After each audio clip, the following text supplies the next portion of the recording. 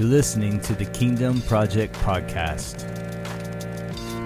These are discussions on biblical theology and interpretation.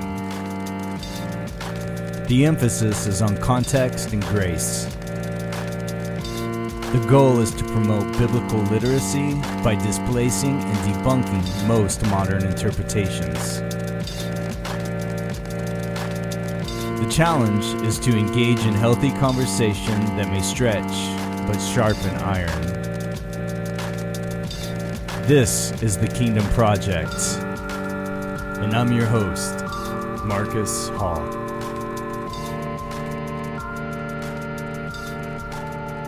All right, hey everybody, what's going on? Look who decided to record an actual episode instead of just the sermon episodes. Here we are. Going to get back into the Eschatology series in Matthew 24, and these headphones are noisy. You probably don't notice it, but I do. So, just really fast, I've not mentioned this because I've not been recording any intros or anything like that for the sermons. So I don't recall mentioning it. So anyway, back in the saddle. Here we go. If you would like to support the Kingdom Project Podcast, you can now just go and send it to PayPal. I scrapped the Patreon thing since, for whatever reason, I scrapped that. And so now in the links to the episodes, you can go to PayPal. Basically, that is just paypal.me, what is that, / I guess, I don't know, /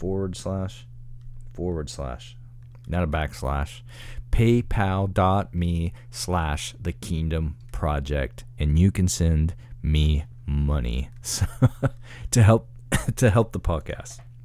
Okay, so other than that, everything's been going good. A lot of good, some downloads and all that good stuff. So I just thought, hey, we need to record. I need to record, not we. I need to record some content. What have I been doing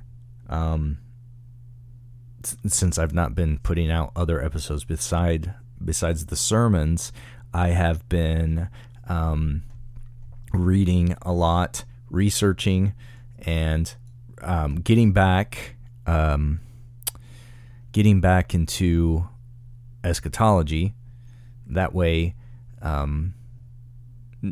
just to refresh my mind. Okay, so that's what's been going on, and just to refresh my mind and to get back in that frame of thought, if you will. Okay, so today we're going to take a look at the disciples' question to Jesus in verse 3 of Matthew 24. All right. Now, we've done a primer on that, so we're just going to move through Matthew 24, but this episode has to just deal with their questions or question. Some say it's split. Others say it's one. All right. So Matthew 24, obviously it's the Olivet Discourse. It's the most full and explicit of Jesus's prophetic utterances regarding a coming. And this is often debated if it is the end, the destruction of the world, or the destruction of the temple and Jerusalem, and then the cutoffs. Where does he start talking about the present versus the future and all that? I don't think there is a cutoff. If you have different translations, different Bibles laying around, well, you can actually just use your YouVersion if you have that on your phone and that's what you use. Pull up different translations and see what the heading is. If you have the ESV, you will see that it says Jesus foretells destruction of the temple, signs of the end of the age, and we'll get into that. But then it says the coming of the Son of Man. Doesn't say the second, like what we think is a futurist version of the second coming. And then that's that. I mean, the fig tree, and then no one knows the day and the hour. Okay, I think it all has to do with destruction of the temple and Jerusalem. So we need to examine then the question from the disciples. So verse 3 could be the most important verse in the whole chapter, because if you don't understand their question, then you don't understand Jesus' answer. Okay, so we need to be sure that we understand what they're asking.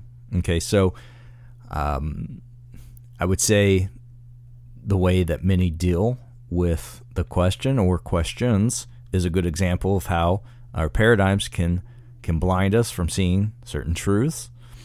If in your eschatological paradigm you see here what is being referred to as a coming of Christ as the end of the physical world, total destruction of life as we know it and all that, then you will certainly miss what Jesus is saying here. So you can't believe that. Well, we'll just leave it at that. Okay, it's just not going to fit your paradigm. So let's just look at this. Let's begin though by looking at a verse that can maybe shatter that paradigm that views this whole end of the world type of stuff. All right, 2 Thessalonians 2:1-2 says, "Now concerning the coming of our Lord Jesus Christ and our being gathered together to him, we ask you, brothers, not to be quickly shaken in mind or alarmed, either by a spirit or a spoken word or a letter seeming to be from us, to the effect that the day of the Lord has come." If the Thessalonians believed that the nature of a coming or arrival was this earth-burning total destruction of the world, we have to ask, how could they have been deceived about its arrival? If this coming was, as many view it today, in the future, Paul could have written them and said, look, the world's still here, so the Lord hasn't come. They thought it had already happened, so they must have viewed it differently than many people do today.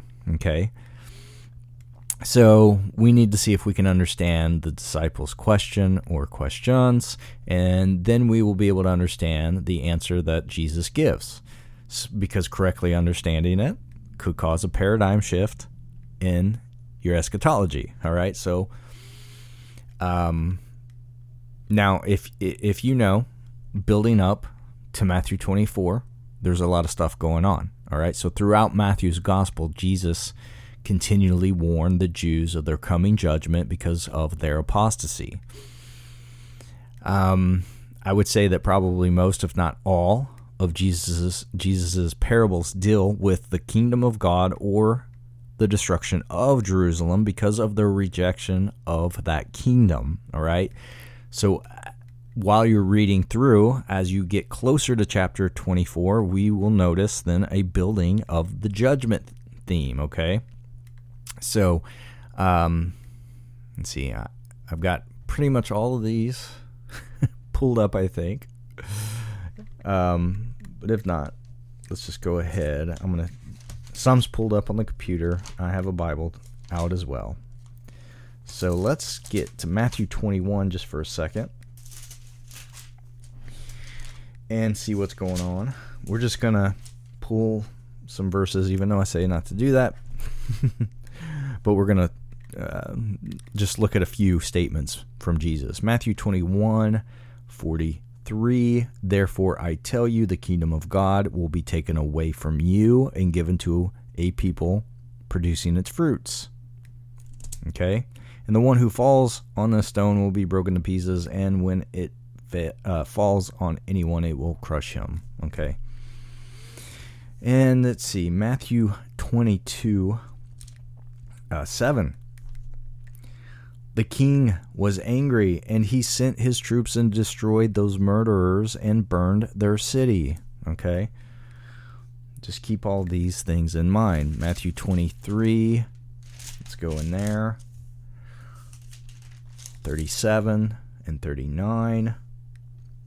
O Jerusalem, Jerusalem, the city that kills the prophets and stones those who are sent to it. How often would I have gathered your children together as a hen gathers her brood under her wings, and you would not. See, your house is left to you desolate, for I tell you, you will not see me again until you say, blessed is he who comes in the name of the Lord. Wow. All right. That's 37, 38, and 39. All right, so 21 and then 22, you got this stuff, this judgment theme, and then Jesus continues to warn them of a coming judgment because of the rejection of him, right? And then we had that there in 23. So when he says house, see, your house is left to you desolate. By house, he's referring to Jerusalem, and the temple would be included in that. And the word desolate means waste, desolate, solitary, or wilderness. The city and the temple were both destroyed in 70 AD and made a wilderness. So with that in mind, we move into chapter 24 of the Olivet Discourse. And in verse 1, as they depart from the temple, all right, the words of Jesus, your house will be left to you. See that your house will be left to you desolate is burning in their ears, okay? And in verse 2, Jesus predicted that this temple would be utterly destroyed in an act of God's judgment. It says Jesus left the temple and was going away when his disciples came to point out to him the buildings of the temple. But he answers them, you see all these, do you not? Truly I say to you, there will not be left here one stone upon another that will not be thrown down. And then he sits on the Mount of the Olives, and the disciples come to him privately. Okay, but and then that's when they ask the questions. Tell us, when will these things be, and what will be the sign of your coming and the end of the age? And then Jesus is going to answer them. All right, so the Mount of Olives, I can't talk. It was just east of Jerusalem, okay? Across the Kidron Valley. It's about a mile or so in length, about 700 feet high. It overlooks Jerusalem. So from that summit, almost every part of the city could be seen, all right? So it was about a Sabbath day's journey from Jerusalem, and you can see that in Acts 1:12. It says that. So a Sabbath day journey was as far as the law allowed, all right? Not the law of Moses, all right, but the Talmud. It would allow one to travel on the Sabbath, all right? So it wasn't not quite a mile, but almost, all right? So the walk, think about it, the walk and sandals and all that, but going up there take a little bit. But during this time, they would have been thinking about what Jesus had just said about the destruction of the temple, how their house would be left desolate. Jesus sits on the mountain, disciples approach him and question him about the temple's destruction, all right? So the Mark 13, the parallel, Mark 13, 3, it says, Peter, James, and John, and Andrew asked him privately. So in both Matthew and Mark, this is used to set the disciples apart from the crowds, not from each other. Probably, I would think it means that they were the ones who raised the questions, not that they were the only disciples present, okay? But their question was twofold. First, they ask, when, right? When will these things be? Tell us when these things will be. Okay, and you can look, Mark 13 and Luke 21. Okay, these things. So all three of the synoptic gospels ask when first. These things refers to the temple's destruction in verse 2. In verse 1, the disciples point out the temple's buildings to Jesus, and in verse 2, Jesus says, all these things shall be destroyed. So it should be clear that they're asking, when will the temple be destroyed? Okay? So when will our house be left desolate, if you will? After all, Jesus had just been talking about judgment on Jerusalem, and then about not one stone being left upon another. The disciples' response is, when? Okay, that makes sense. It's the second part of the question where people get tripped up, all right? The second part is what, all right? What will be the sign of your coming and the end of the age, okay? And this is found in the parallels as well. You compare all three accounts. This shows us that the disciples considered this coming, his coming, and the end of the age to be identical events that would coincide with the destruction of the temple. Now, Mark 13, 4, tell us, when will these things be, and what will be the sign when all these things are about to be accomplished? Okay.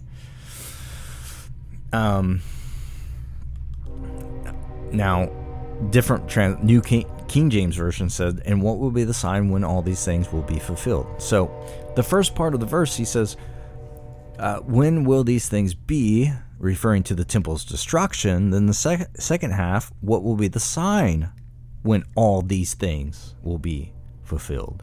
The sign of this coming and the end of the age was the same as these things, which referred to the destruction of Jerusalem that would happen in 70 AD. They're not separate questions that can be divided up into different time events, all right? The disciples had one thing on their mind, and that was the destruction of the temple and the judgment coming to Jerusalem. And with the destruction of the temple, they would have to connect this coming on the clouds, the coming of the Messiah, and the coming of the end of the age. Okay, now, others, though, this is what they've done, okay? Dispensationalists like Schofield and Ryrie in their commentaries, okay? This is what they do to the questions. Ryrie says that in this discourse, Jesus answered two of the three questions the disciples asked. He does not answer when will these things happen. He answers what will be the sign of your coming. John Walvoord, in his commentary on Matthew, says Matthew's gospel does not answer the first question, which relates to the destruction of Jerusalem in 70 AD. Their main question was when. These two guys say that the Lord doesn't even answer it. He totally ignores their question about the destruction of the temple and goes on to talk about a future, like very, very far distant future, 2,000 plus years coming and into the world. And you have to ask yourself, does that make sense in that dispensational or the pre-millennial type of view? It doesn't make sense. And more importantly, would it make sense to them, right? So they associated the destruction of the temple with this coming judgment, all right? Now, the Greek word for coming is parousia, which means arrival. It doesn't mean a return, it means arrival. There's much debate on that. Some say it must mean a physical, visible return, but it has also been twisted and manipulated by theologians in the last 100 or so years. So, You can do a study on that if you like. I'm just mentioning it. Okay, so the disciples couldn't have been asking about an end of the world event, okay? Because they had, or were they actually asking about his return? Because they had no idea that he was leaving, all right? They knew Jesus was the promised Messiah. They believed that, okay? So let's, Matthew 6, Matthew 16, I have to skip back here for a moment and go to that. They believed him. Finally, they start to believe him. Matthew 16, 15 and 16. Let's look at that. Okay. Oh, well, he said to them, "But who do you say that I am?" Simon Peter replied, "You are the Christ, the Son of the living God." They believed that Jesus would come and rule. They had no idea of him coming, then leaving, then coming again. Okay. John, in his totally different version of the gospel, but a very good one at that, John 12:34. All right. Let me find it.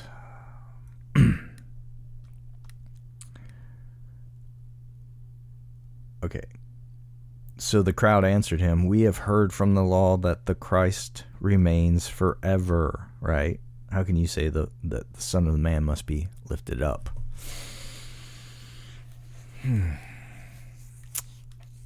Jesus talked to them about his death and going to the Father, but they didn't even understand it. So in John, let's see here. I had that, John. Okay, sorry.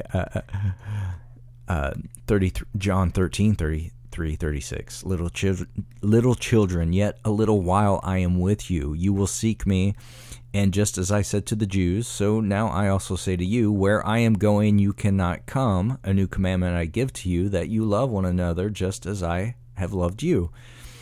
You also are to love one another. By this all people will know that you are my disciples, if you have love for one another. And Peter's like, "Lord, where are you going?" And Jesus answered, "Where I am going, you cannot follow me now, but you will follow me afterward." Okay? So, and then if you go to John 16 and 17, he says, "A little while you will see me no longer, and again a little while, and you will see me." So some of his disciples said to one another, "What is this that he says to us? A little while, and you will not see me, and again a little while, and you will see me, and because I am going to the Father?" This account in John takes place after they after Jesus had given them the Olivet Discourse, and they still didn't understand that he was leaving them, okay? And after the crucifixion, they still didn't understand that Jesus was going to rise from the dead. Because in John 20:8-9, it says, "Then the other disciple who had reached the tomb first also went in, and he saw and believed, for as yet they did not understand the scripture that he must rise from the dead." Okay? So we have to ask, if they had no idea that Jesus was going to leave them, why would they ask him about his return? They didn't understand anything about what we call a second coming. All right? So why do they ask, what will be the sign of your coming, if they didn't think he was leaving? The answer is understanding the Jewish concept of the parousia. Okay? The word meant arrival or presence, not a return. It didn't refer to this future return, like we think in this chapter.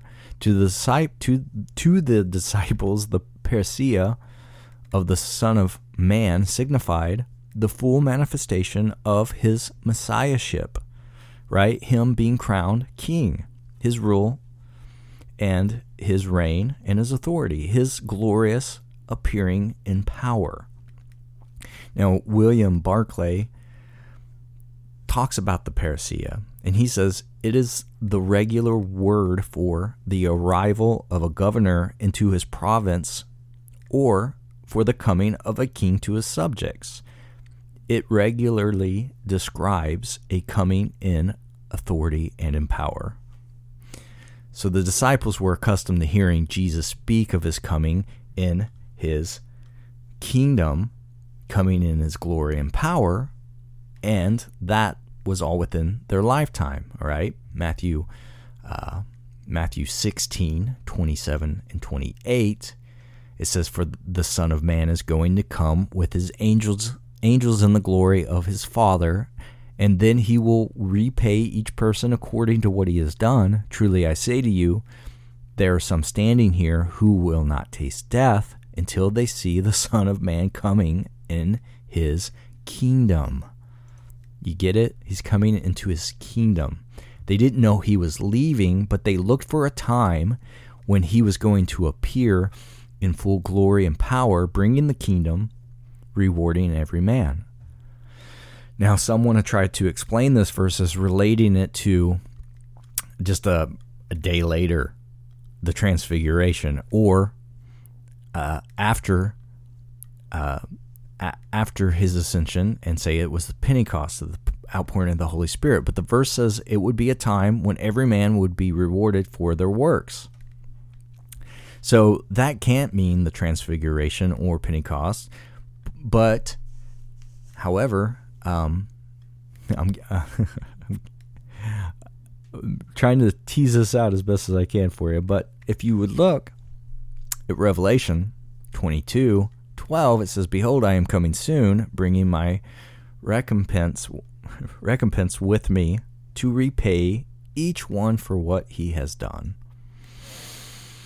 Okay, so if you compare that with Matthew 16:27, okay, so they knew that his parousia would be in their lifetime, and they looked for it, and then they will also be expecting it, okay? So even after his resurrection, they questioned him about restoring the kingdom, okay? And this is in Acts 1, 6 and 7. So when they had come together, they asked him, "Lord, will you at this time restore the kingdom to Israel?" Right? And he said to them, "It is not for you to know times or seasons that the Father has fixed by his own authority." They didn't understand that Christ would sit upon his throne by means of his resurrection and ascension. Acts 2:29-33. Let's read those. "Brothers, I may say to you with confidence about the patriarch David that he both died and was buried, and his tomb is with us to this day. Being therefore a prophet, knowing that God had sworn with an oath to him that he would set one of his descendants on his throne. He foresaw and spoke about the resurrection of the Christ, that he was not abandoned to Hades, nor did his flesh see corruption. This Jesus God raised up, and of that we are all witnesses." In verse 33, "Being therefore exalted at the right hand of God, and having received from the Father the promise of the Holy Spirit, he has poured out this that you yourselves are seeing and hearing." So Christ was reigning at the Father's right hand, and the manifestation of that kingdom would come when Christ would come in judgment on Jerusalem. Read 34 and 35 of Acts 2. "For David did not ascend into the heavens, but he himself says, the Lord said to my Lord, sit at my right hand until I make your enemies your footstool." Okay, so why would the disciples connect the destruction of the temple with the parousia? Okay, because the disciples knew the Old Testament, and they knew that the destruction of Jerusalem would usher in God's kingdom. Okay, Zechariah 14, 1 through 5. "Behold, a day is coming for the Lord when the spoil taken from you will be divided in your midst. For I will gather all the nations against Jerusalem to battle, and the city shall be taken, and the houses plundered, and the women raped. Half of the city shall go out into exile, but the rest of the people shall not be cut off from the city. Then the Lord will go out and fight against those nations as when he fights on a day of battle. On that day his feet shall stand on the Mount of Olives that lies before Jerusalem on the east, and the Mount of Olives shall be split into two from east to west by a very wide valley, so that one half of the mount shall move northward, and the other half southward. And you shall flee to the valley of my mountains, for the valley of the mountains shall reach to Azal. And you shall flee as you fled from the earthquake in the days of Uzziah, king of Judah. Then the Lord my God will come, and the holy ones with him, and all the holy ones with him. Okay? So in the day of the Lord, Jerusalem is destroyed, and the Lord comes with his saints. And you can also look at Daniel 9:26. It says, and after the 62 weeks, an anointed one shall be cut off, and shall have nothing. And the people of the prince who is to come shall destroy the city and the sanctuary. Its end shall come with a flood, and to the end there shall be war. Desolations are decreed. Now, we've gone over a lot of that. Okay, so the disciples believed that the coming of Messiah would be simultaneous with the destruction of the city and the temple. Okay. And then they also associated the destruction of the temple with the end of the age, because what will be the sign of your coming and the end of the age? Okay, and this is in all three parallels. So again, these things, the destruction of the temple, are connected with the end of the age.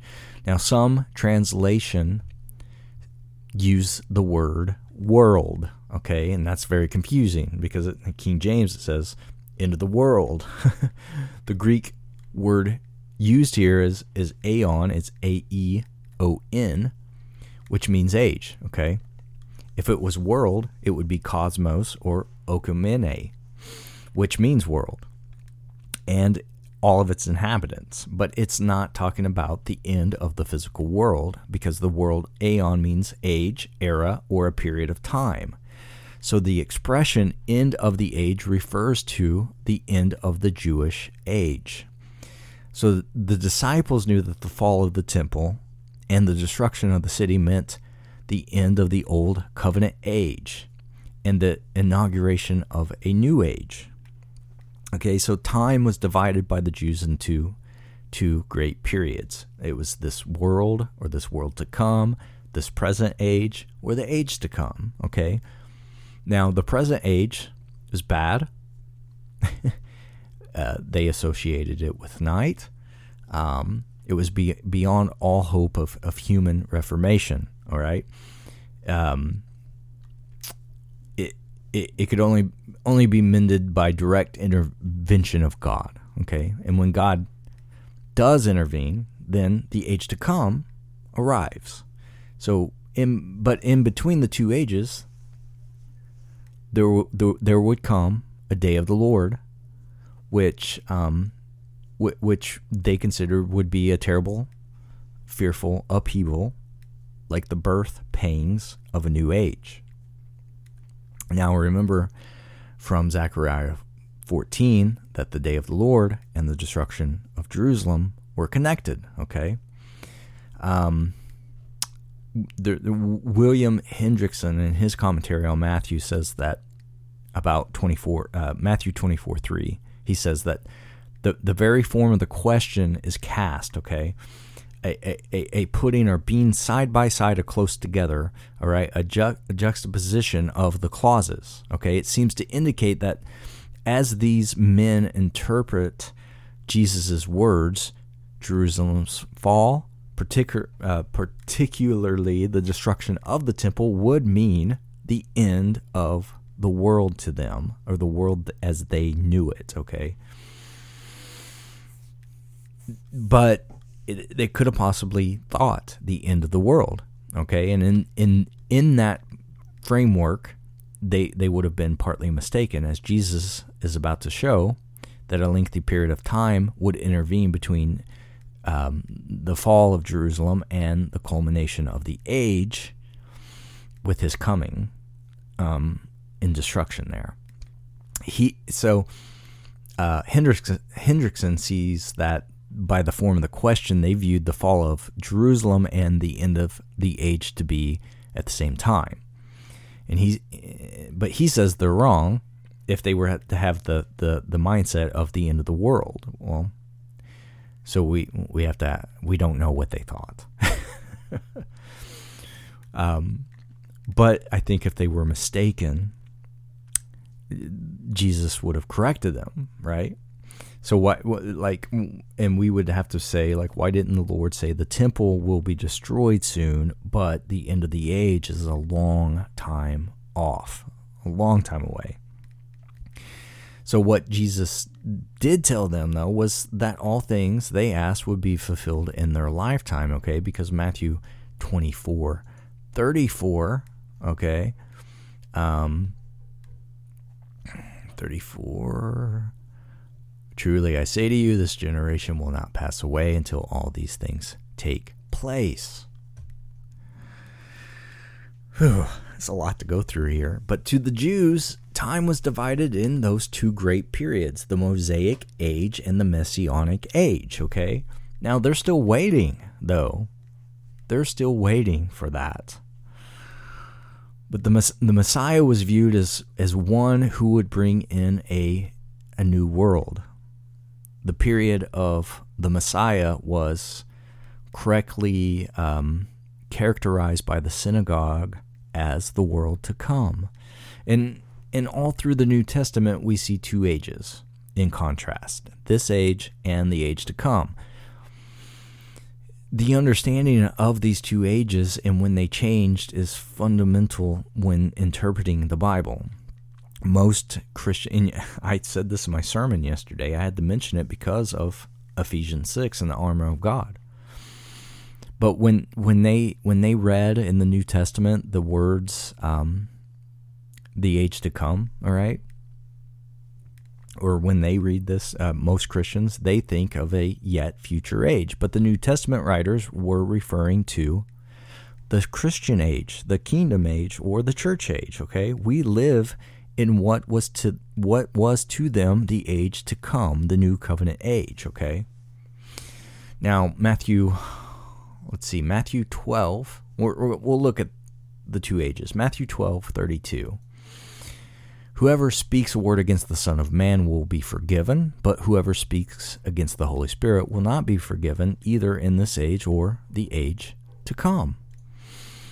The word come at the end of the verses, of this verse in the Greek, is melo. It means about to be. We could translate this as the age about to be in the first century. Okay, so many think that the age to come will be a sinless age, but not according to that verse, because sin against the Holy Spirit will not be forgiven in that age, referring to the age of the new covenant, which is now our present age, okay?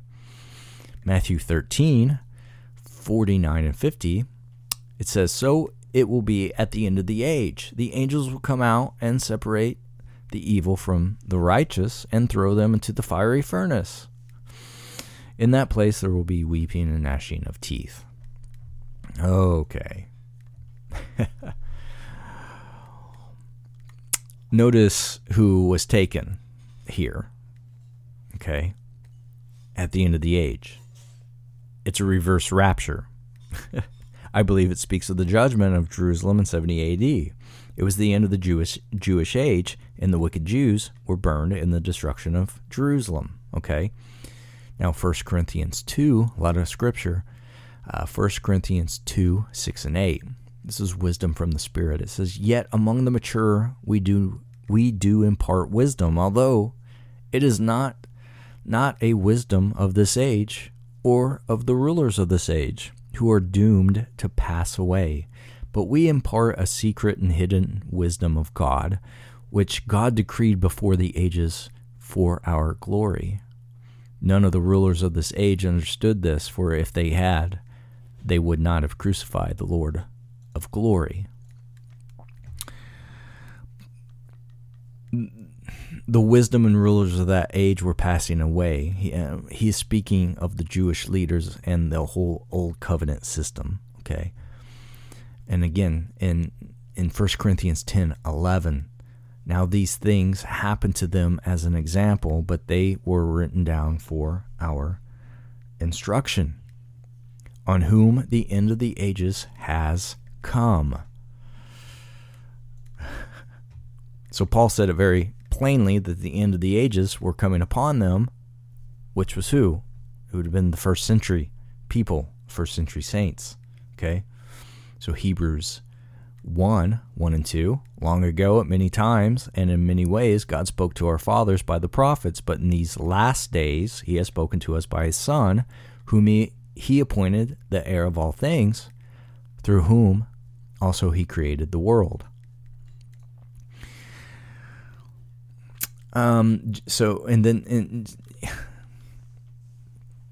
Again, it's plain right there, okay?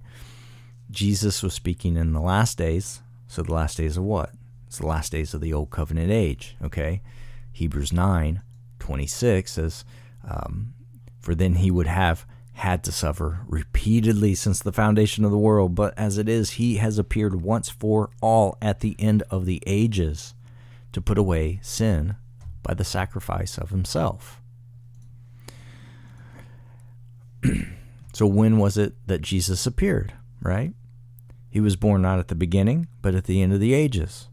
To suppose that he meant that Jesus' incarnation came near the end of the world would be to make his statement false. The world has already lasted longer since the incarnation than the whole duration of the Mosaic economy, from the Exodus to the destruction of the temple. Jesus was manifest at the end of the Jewish age. And Peter says the same thing.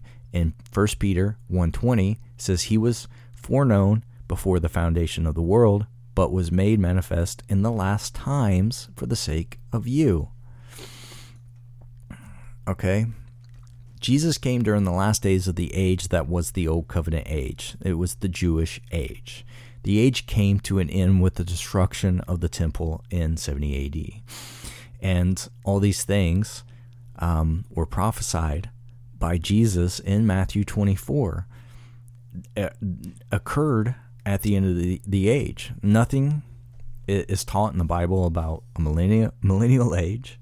The Bible talks about this age, which is the Old Covenant age, and the age to come, the New Covenant age. The millennium was the time of transition between this age and the age to come, the now present New Covenant age. You and I live in what was, to the writers of the New Testament, the age to come. All right, we're no longer under the Old Covenant. We live in the Messianic age of the New Covenant. The age we live in will never end because it's an everlasting age.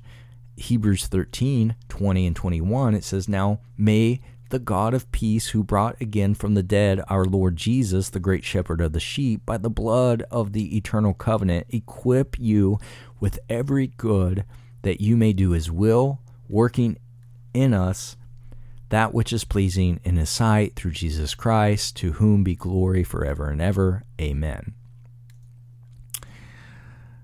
The Bible doesn't, from what I can tell, the Bible doesn't teach about a future age to us. The age in which we live in is the everlasting age of the New Covenant. Jesus' disciples believed that his presence would be acknowledged, and then so would the end of the age when he arrived in judgment on Jerusalem. They were thinking of the temple and their immediate future, right? So would he speak to them of the world and the indefinitely remote, a long time? Like no. So one last thing. We're going to go through Matthew 24, but we have to deal with the questions, all right? And so F.C. Cook in his commentary says that this, okay? From the form of the question, we may infer that two separate events, the destruction of the temple and the final coming of Christ at the end of the world, were closely connected together in the minds of the disciples. The popular belief of the Jews at this time seems to have been that the coming of the Messiah would be simultaneous with the destruction of the city and the temple. So Cook sees them as two separate events, but admits that the disciples didn't.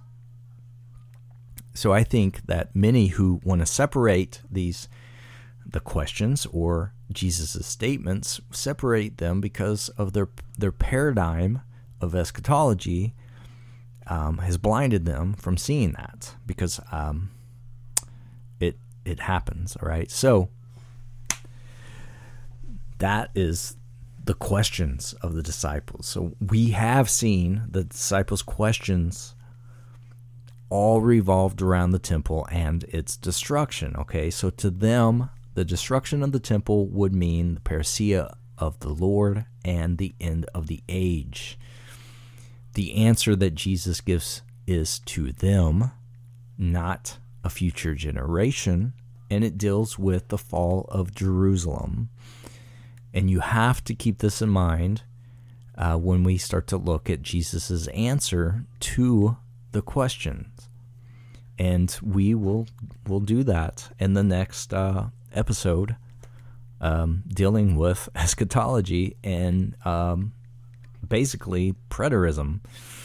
Okay, so that's what I'm coming from here, especially with Matthew 24. It's a done deal in my mind. It's all connected, and if you start to look at it in that way, you're going to see it, and I hope that you do. It can change a lot of things, definitely, but it changes a lot of things in a good way. I'm not going to say this view does not take away anything. In fact, it gives more victory, more hope, and a lot of other things to you when your view starts to shift and change and to move into this direction. So if you've not considered it already, I would hope that you will consider it and take this information and take notes or whatever, listen to this again, or if you have a good memory, just take this and take it to the Bible. Don't listen to me with an open mind, listen to me with a closed mind and an open Bible. All right, there's another episode on eschatology dealing with the questions of Matthew 24. If you have any questions, comments, disagreements, send them my way at thekingdomprojectpodcast@gmail.com. And until next time, thank you for listening. Be a mustard seed, be leaven.